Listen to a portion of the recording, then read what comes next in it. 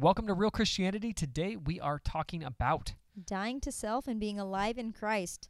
So, we're going to be continuing in our 4-part series on Dale's new book, Real Christianity, How to Be Bold for Christ in a Culture of Darkness. And if you missed last week's episode, we are basically going to be covering all 8 chapters of Dale's book in 2 chapters per episode format. Yep. And I wanted to actually read a few reviews that I saw on Goodreads and Amazon just to let you guys hear what other people are saying about the book. This one is from Amanda Thomas, and it says, "Get this book. It will change your life by changing your heart. It's a must-have, no matter where you are or what you have been through, what you have done, or where you find yourself in life. It does not matter. You need what is written here. Everyone does. I'm going to get a copy for everyone I know this year for Christmas. It's really that good." That's awesome. Alicia says, "This book is 5 inches wide, 7 inches tall, and 10 feet deep. A must read." Richard Davis says, "This book is like a splash of warm water to your face. You still get the shock of being wet without the sting of cold words. It's direct, it's bold, but most of all, it's accurate to the scriptures." That's a really awesome compliment. And I would say, not just because I'm your wife, but also because I'm a Christian, that I would actually agree with all of these comments as well. I think that the book is short and it's super powerful, and it's definitely worth adding to your library. So in the last episode, we covered chapters 1 and 2. And today we're going to be tackling chapters 3 and 4. Chapter 3 is titled Dedication and Death. And we're going to discuss the idea of an altar in Scripture. So Dale, this title can seem a bit intense. Can you tell us both what you mean and where you got this idea of dying and dedicating yourself to God? Yeah, so excited to just chat about it, and thank you guys, so many of you. I've already purchased a copy of the book. We've sold several hundred copies at this point. Yeah, and I've actually seen quite a few people say that they read the entire thing the day they got it because it is a short book. And then I also see other people are saying that, like, I know I can read it all, but I want to savor it. I'm only allowing myself to read a chapter at a time, or there's some really good reflection questions at the end. So anyways, if you're watching the video here, you can see the book if you haven't seen it yet. You can also go to my Instagram account and see and they can also buy a study guide that can go with it. Yeah, the study guide. We actually have the study guide right here. So if you're watching the video again, you can see it. But there's a little study guide. It's like a 40 to 60 page study guide. So it's a little beast. And people are buying that too. You can if you just go to shop.relearnchurch.org, you can get the book and then add the study guide. You can also, I think the study guide's actually available on Amazon as well. And so it's available there. You can do that. But to answer your question, pull my notes over here.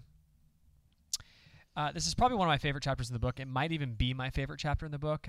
But I'm the guy that, I lean towards the intense stuff, right? So dedication and death. What I basically argue in this chapter is that there's 2 types of altar calls. There's the altar call in the Bible, and then there's the altar call experience that we've seen with the kind of gently strummed guitar, the smoke machines, the piano in the background, and the pastor that says, "Hey, with everybody's heads bowed and eyes closed, why don't you raise your hand if you want to accept Jesus?" That is a very different experience than the altar call that you see in Luke chapter 14, which I'm not going to read necessarily today, but you can go check that out. This idea, they're so radically different. Just the idea of, like, everybody's heads bowed and eyes closed, raise your hand for Jesus. Your profession of faith is a public thing. Like baptism, it's like a public thing. You don't want to hide it. It's not intended to be hidden. And I know we're all about making people comfortable, and that's not what Jesus did in that chapter. You know what? I'm going to read it because I'm going to read that. I don't have it in my notes, but I'm just going to read it. And I'm going to look it up in my Bible, and you guys are just going to wait along here. It's Luke chapter 14, and this is why I have a Bible on the desk, because I can do this. You're going off script, babe. I'm going off script, yeah. It's okay. And you're going to the correct scripture. Scripture. Okay, so it's Luke chapter 14, verses 26 through 33. This is Jesus's altar call. Okay, this is, if he was a pastor pastoring at a church, this is how he would do it. It says, "Now great multitudes went with him, and he turned and said to them, I'm quoting now Jesus. If anyone comes to me and does not hate his father and mother, wife and children, brothers and sisters, yes, his own life also, he cannot be my disciple. Now, stop for a second. The word hate there means love less in the Greek. That's how I've interpreted it, at least. Most people interpret it that way. He's not going to tell you to go hate somebody, especially your wife. So it's loving less. It means the prioritization needs to be Christ ahead of all. Verse 27, and whoever does not bear his cross and come after me cannot be my disciple.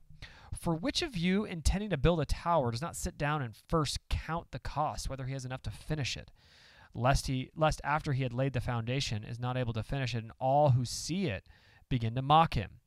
So one, he's pretty much saying, what kind of person doesn't count the cost involved of making a huge decision like following Jesus?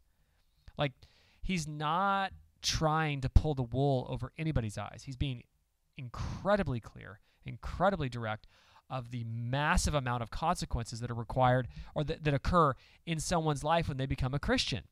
And we're going to talk about what those consequences are, right? It's dying to yourself. It's dying to your flesh. Anyways, it goes on to give another example. I'll read. You guys can read this up. It's 26 through 33. But he ends with verse 33. So likewise, whoever of you does not forsake all that he has cannot be my disciple. A lot of people turned away when Jesus said that, but some people stayed. But a lot of people turned away. And I think that, instead of trying to sell people into Christianity, that Jesus was trying to be very raw and real and upfront about exactly the cost involved in following Christ, which is very different than what we do today. Anyways, so we have to remember that an altar in Scripture is not a friendly place to our flesh. It's actually a place that's covered in blood. If you look at the Old Testament, you think of an altar, what do you think of? Stack of rocks. Stack of rocks, and that's where you go and you kill a lamb or a goat to make sacrifice and atonement for your sins according to Levitical law, right? In the New Testament, an altar is a wooden cross. Jesus dies on this cross, and his blood is spilt from this cross, right? Today, we really, I think, lost this idea of what it means to come to the altar, an altar call. And so instead of kind of dying and repenting, we're made comfortable to remain how we are, remain who we are, and it's just not the narrative that Jesus presents. And so I want to talk about this idea of dedication and death, and this is what I talk about in this chapter.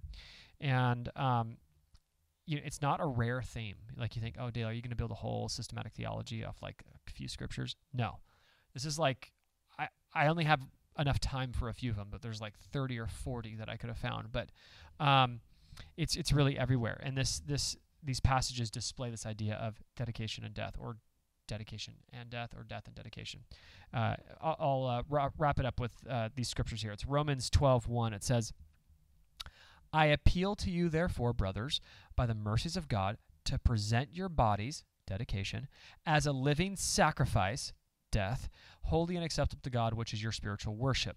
Galatians 5:24. And those who belong to Christ Jesus, dedication, have crucified the flesh with its passions and desires, death.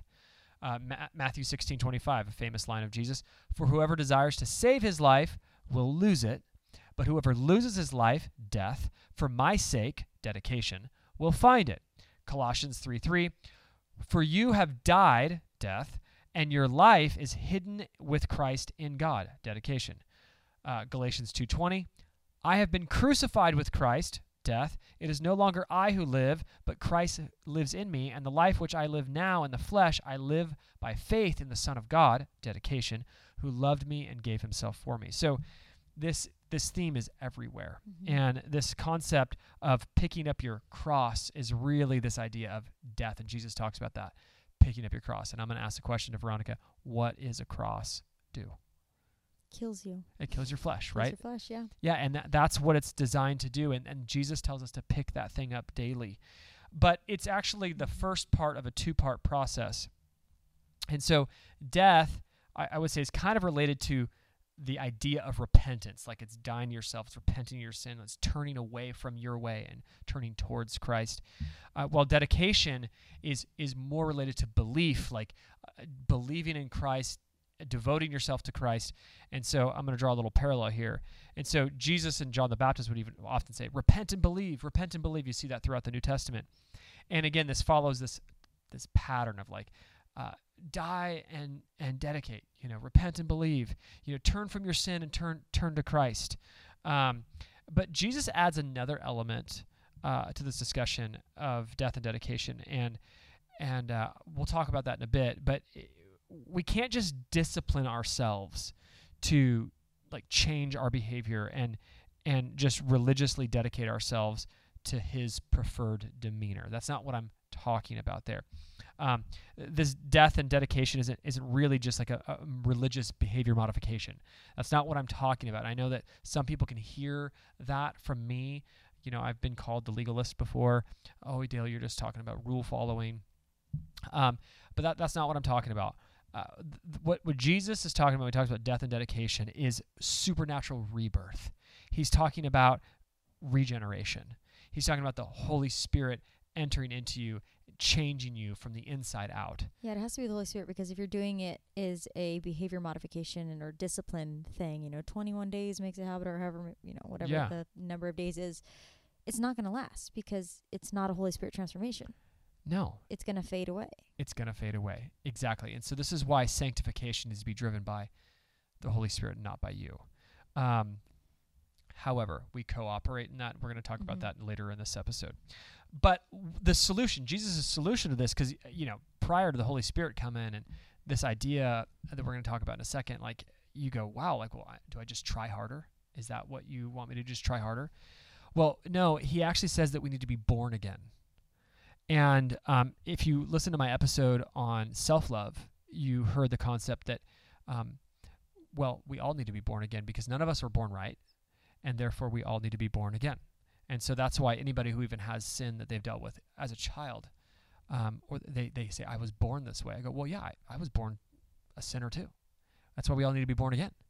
And this idea, I want to talk about born again. See if you guys understand this from a biblical perspective. And I'm going to use John chapter 3, verse 3 as my example. As Jesus is answering Nicodemus, and he says, Jesus answered and said to him, most assuredly I say to you, unless one is born again, he cannot see the kingdom of God. And so one thing I'm going to say is that if you can't see the kingdom of God, you won't be able to find the kingdom of God. So that's just one thing right there, is that you won't have eyes to see or ears to hear. And so I think he's saying here is that most assuredly I say to you, unless one is born again, you need to be born again in order to even see.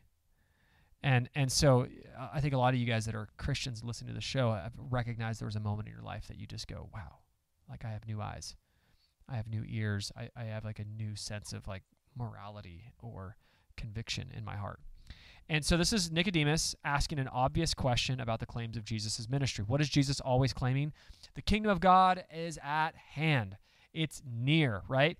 And so he's asking him, like, how do I see the kingdom of God? Like this kingdom of God you're talking about. What do you do to get there?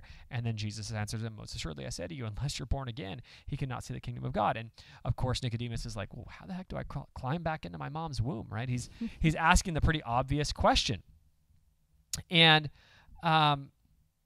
this is a big statement for a Jew, and I want to explain this so that you guys have the two. Jesus' words are applicable to the non-Jews in this moment because it's for Christianity as a whole, universal. But it's also the context that we got to look at, that this is also a Pharisee asking Jesus about this, and so there's some Jewish context that I want to show you real quick. And so this idea of being born again is kind of a big deal because Jews really thought highly of their ancestry, their birth line. They were of the seed or line of Abraham, and Abraham's seed was sufficient according to their doctrine, right? They were living in the promise of the seed that the whole nation would be blessed through his seed.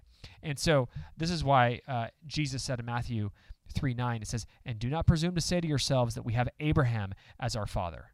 For I tell you, God is able from these stones to raise up children for Abraham. And so he's saying like, hey, the seed of Abraham's not sufficient for the kingdom of God. And so your birth, even a birth in the seed of promise, if you were a Hebrew at that time, is not sufficient. You need to realize that your current state is useless. He's basically saying you're depraved and dead. He's telling this to Nicodemus.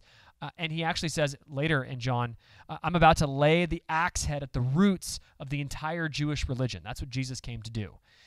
When he talks about this idea that like the temple's going to be torn down and then I'm basically going to raise it up in 3 days. Like these are huge statements to understand the context, what's going on. What Jesus is really leading into is that you need to be renewed. You need to have the law of God stamped on your heart. You need to be regenerated. You need to be born of water and of the Spirit. You need to be spiritually die through repentance. You need to get baptized, be born again. And this is how you're going to have eyes to see and ears to hear the kingdom of God, Nicodemus. And this is why 1 Peter chapter 2, verse 3 says, since you have been born again, not of perishable seed, but of imperishable, through the living and abiding word of God. And who's the word of God? Jesus, right? Jesus is the word made flesh, John chapter 1. And so, this is some fun theology stuff, but the idea is dedication and death is a really important process. And I want to ask you guys a really serious question. Have you died?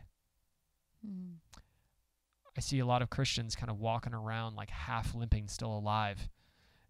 Are you kind of partially dead? Have you truly said, Father, your will be done, not mine? Your will be done, not mine. And are you seeking his kingdom or your kingdom? And you can't serve two masters. This is an idea. This is a really important question to ask yourself. Where are you at? Are you still seeking your own, or are you seeking him? Yeah, so as Dale mentioned, the altar represents the moment of justification through Christ, but it does not represent the lifelong sanctification through relationship. Yeah, so there's like that two-part side right there, right? Like you can believe when you're a little kid and be justified. But that sanctification process takes time. Yeah, and it's lifelong, like I just mentioned. So the next chapter is titled Abide or Depart. And we're going to look and see what Jesus claims is the central ingredient to being in a loving relationship with him. So a lot of people want to strengthen their relationship, but we often go about that in the wrong way, or just in one of many right ways, I guess you could say. Yeah. For example, some people go to the mountains and sit in nature hoping to get closer with God by doing that. Some people pray because they get to talk to God. Some people read the word because they get to hear from God. Some people like to worship and sing because they want to feel close to God. But if relationship is built on love, what does Jesus tell us about how to love him? Yeah, I mean, it's so backwards because we've manufactured a Christian culture that if you asked anybody in a crowd, like, how do you get close to Jesus? Like, those would probably be all the answers that you just said. Everyone would have their own opinion on how they get closer to Jesus. Yeah, I pray. I read the word. I listen to podcasts or listen to sermons or whatever. And so I want to talk about what does it mean to love Jesus according to his preferred way of love, and what it means to really abide in his word. And so John 14:15 says some words that Jesus repeatedly says throughout the New Testament. He says, if you love me, you'll keep my commandments. And this is a pretty large theme of the Gospels. Jesus saying this. He actually says it like several times in one chapter of John that's like back to back. He says like 4 or 5 different ways in one chapter. And so the greatest way to show your affection to God is by keeping his commandments. That's what Jesus says. It's actually Jesus's preferred way for us to display love and devotion to him. That's his preferred way. It's not the only way, but it's his preferred way. And I want to point out first that you can't keep a commandment that you're unaware of. And I think many of us disobey God in ignorance. Like we just Mhm. don't even realize that that's like a sinful thing. Mhm. And again, guys, I'm not talking about keeping his commandments keeps us saved. Jesus keeps us saved. Mhm. Okay, I'm talking about relational love here. So just get that through your head for a second, because I know I could just hear the comments flowing in right now. Oh my gosh, you're talking about a works-based religion. It's not what I'm talking about. And so we do have the Holy Spirit now that the Old Testament didn't have, in terms of coming and living in us, dwelling with us, convicting us of sin, righteousness, and judgment, and that's John 16:8.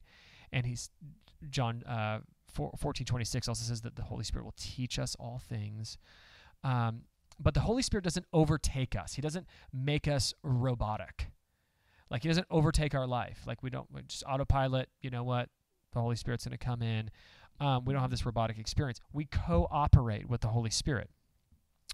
This is why Scripture teaches us that we can actually grieve the Holy Spirit. Ephesians 4:29-30 says, "Let no corrupt word proceed out of your mouth, but what is good and necessary for edification, that it may impart grace to the hearers. And do not grieve the Holy Spirit of God, by whom you are sealed for the day of redemption." Okay, there's God's sovereignty, and then there's man's responsibility. And they cooperate with each other. There's God's sovereignty and man's responsibility. And again, this is one of those themes that's throughout Scripture that I could list 30 verses for. I don't have them right now, but there is a lot of this in the book. And so God plays a part by convicting, and you play a part by choosing to do the right thing according to Scripture, keeping his commands, following him, being holy as he is holy is what it says in 1st or 2nd Peter. I don't remember. But part of man's responsibility is to make yourself familiar with God's commands to you. And this is clear in Scripture, 2 Timothy 2:15, "Be diligent to present yourself to prove to God, a worker who does not need to be ashamed, rightly dividing the word of truth." What is the first and greatest commandment? You got it? Love the Lord your God with all your heart, mind, or with all your heart, soul, and mind. Or Yes, something there like you go. And so we're called to love the Lord with all your being, and one of them is your mind. How do you love God with your mind? Well, you know his word, his precepts, his commandments, his expectations for us. And I think King David authored it nicely. He said, Psalm 119:11, it says, "Thy word I have hid in my heart, that I might not sin against thee." Like, it's just this posture of like, I just want to know your word so that I don't accidentally sin against you. Because I love you and I want to honor you. Yeah, like it's knowing God's preferences. I think even in our marriage, we ask each other often, like, how can I please you? How can I behave differently? What can I do around the house? What can we do in our this marriage? happened today, right? I was rearranging the homeschool room and you walked in and I could immediately tell that you didn't like it. And in my flesh, I wanted to get like frustrated and be like, just let me do it. And then you walked away and you're just going to let me do my thing. And then I was like, no, this is Dale's house too. And he doesn't like it. And so I want us both to like it. So we'll figure something else out. Yeah. And I thought that was a good statement that you said. Oh, I want you to like it too. And that was a good statement. And yeah, we want to meet each other's preferences and know each other's preferences. And so we seek to understand those things so that we don't accidentally hurt each other. Yeah, and that's not a situation where either of us would have been hurt, but just the desire to please you. Yeah. Because, you have to see that room every day just as much as I do. Yeah. No, that's a good point. Anyway. And so very small example. It is, but it's a good example. And guys, do you know the New Testament commands, God's expectation for us, that you might not transgress against him? Again, I'm not preaching self-righteousness. That's not what I'm talking about. There's no amount of righteous law keeping that's going to keep you saved. Jesus keeps us saved. I'm talking about personal holiness. I'm talking about ordering your life according to the New Testament commands of Scripture, to live as a set-apart people, to honor God, to glorify God, to stand out in a way that loves people, that fulfills the Great Commission, that that preaches the gospel, that supports and upholds truth, that makes people believe that Jesus is the Christ. Like these are parts of the Christian life. And we're called to be obedient. I mean, period. We're called to be obedient. We're not. What does it say? Just because you're covered by grace, should we continue sinning? No. Certainly not, is what Paul says. No, we should not. Just because grace abounds, doesn't mean that we get to go and. It doesn't give you a free pass. No, we're called to be obedient. And so, this is what Jesus is saying. If you love me, you'll keep my commandments. Now, obedience is not the only way to love God, but I would say it is the best and first way to love God. And so when you go, man, I just want to love the Lord, the first thing in your head shouldn't be, well, I'm going to go and pray with the Lord. Or I'm going to go and worship the Lord. These aren't bad things. These are great things, important things, critical things. But Jesus didn't say, if you love me, you'll pray to me. Or if you love me, you'll go worship me. If you love me, you'll go read the word. I think that there's something deep about a willingness to be obedient that kind of is worshipful, that is honoring, that implies you know the word. Obedience is the fulfillment of those things because you go, oh, Lord, hide your word in my heart so that I might not sin against thee. I want to be obedient. I want to follow your ways and your will. And so I'm going to give you an example from my own children. And I think, babe, you'll align with this. I often say, if you love me, you'll listen to me. That's the same idea. If you look at your kids. If you love me, you'll obey me. Yeah, if you love me, you'll obey me. If you love me, you'll listen to me. If I say that to my daughter, when they don't listen to me, it makes me feel dishonored. I feel like they're not pursuing my will as their parent, but their will. And that's exactly what's happening. It's not my will be done in their life. It's their will be done in their life. And I don't feel like they care about me in those moments. I don't feel like they trust that my ways are wiser than their ways. And these are real emotions that I have when they are disobedient. Foolishness is bound up in the heart of a child. There you go. And, I think these ideas are rebellious in their hearts when they don't want to follow what Dad says. And so 1 Corinthians 6:19-20, I say this all the time. Or do you not know that your body is the temple of the Holy Spirit who is in you, whom you have from God, and you are not your own, for you were bought at a price. Therefore glorify God in your body and in your spirit, which are God's. Okay, so first, you're not even yours. You're not even allowed to make decisions on your own. I actually just put this on my Instagram stories today. If you think of yourself as a servant of God, you were previously slaves to righteousness or to sin. Now you're a slave to Christ, is what the scriptures teach. So you're owned by God. If you were a literal slave of Jesus Christ, you would ask permission to do everything. You would go, oh, Lord, can I go do this? Lord, should I sell this house? Should I buy and should we move our family over here? Should I take this new job? Should I, what should I be doing today, Lord? What is my priority, God? What do you want me to do with my children here in this capacity? How should I order my finances, Lord? There's this posture that you go, I just want to seek His will and get His, through prayer, through understanding, through the word, and through obedience. And so God's looking for a yielded heart and a diligent seeker of Him. And that's what this chapter really concludes with. And He loves children that I would say who are so concerned and even disturbed at the idea of ignorantly or accidentally disobeying Him. And it reminds me of the scripture in 1 Peter 3 where it goes, as Sarah obeyed Abraham, calling him Lord, Sarah's obeying her husband, calling him Lord, as if he were God Himself. Yeah. As of a fear of displeasing Him. Yes, exactly. A healthy fear. Yeah, a healthy fear of displeasing him. Exactly. It's that you just go, I just don't want to displease you, Lord. Do you have that heart posture? Do you want to know the Word of God so well that you can not accidentally or ignorantly do something that's sinful. And what he's looking for is sons and daughters who pray regularly, who worship regularly, who read the word regularly, but also who discipline themselves to keep his commandments.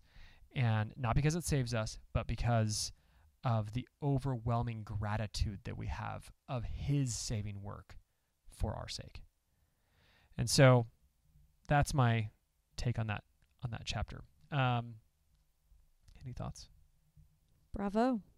So it's a fun book, and these next couple episodes are just diving into some of those concepts. I'd love for you guys to get a chance to go through the whole thing. It's also an audiobook. I had several people tag me, and I think audiobooks are becoming even more and more They've been pretty popular.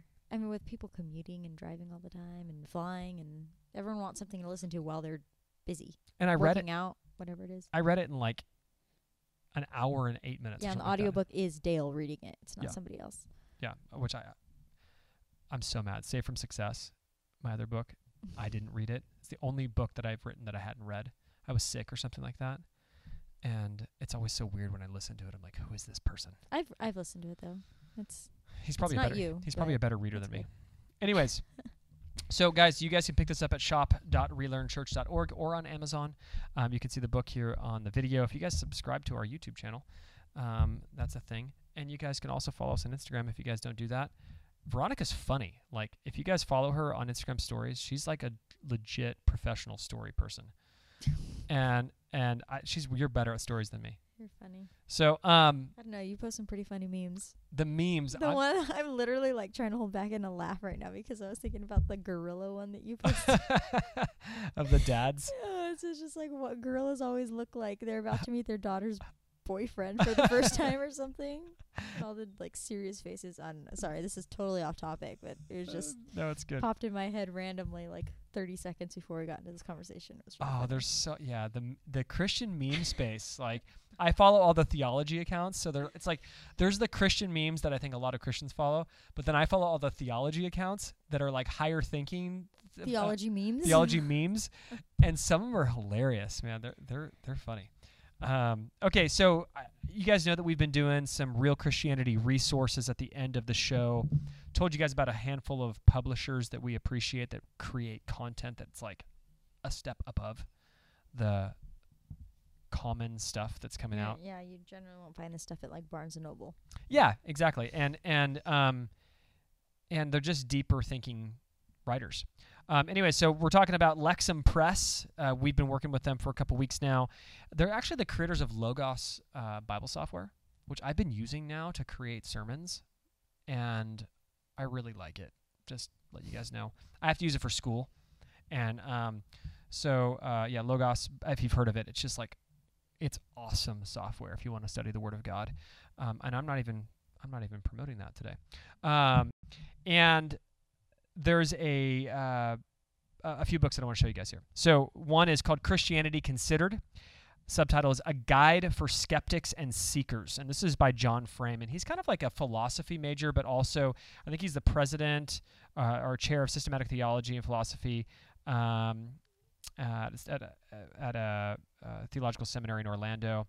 And he's got a lot of really great content, very apologetics type author, and I just appreciate his stuff. I would say like kind of in that Ravi Zacharias kind of space in terms of high thinking, arguing philosophy of Christianity. And he has another one called We Are All Philosophers, A Christian Introduction to the 7 Fundamental Questions. And so these are just good little resources. And I think I showed you guys maybe one of these last week. They're doing a series called the Christian Essentials series, and they're doing it on a handful of topics. The first 2 are the Apostles' Creed and the Lord's Prayer, and you guys can see these here. They're little 5x7 books. They're the same size as my book, actually. Look at that. So they're 5x7 hardback books, which I like that size, and they're very short, and they're really good, like pocket books, high-thinking books. They're really classy. You almost want them on your shelf.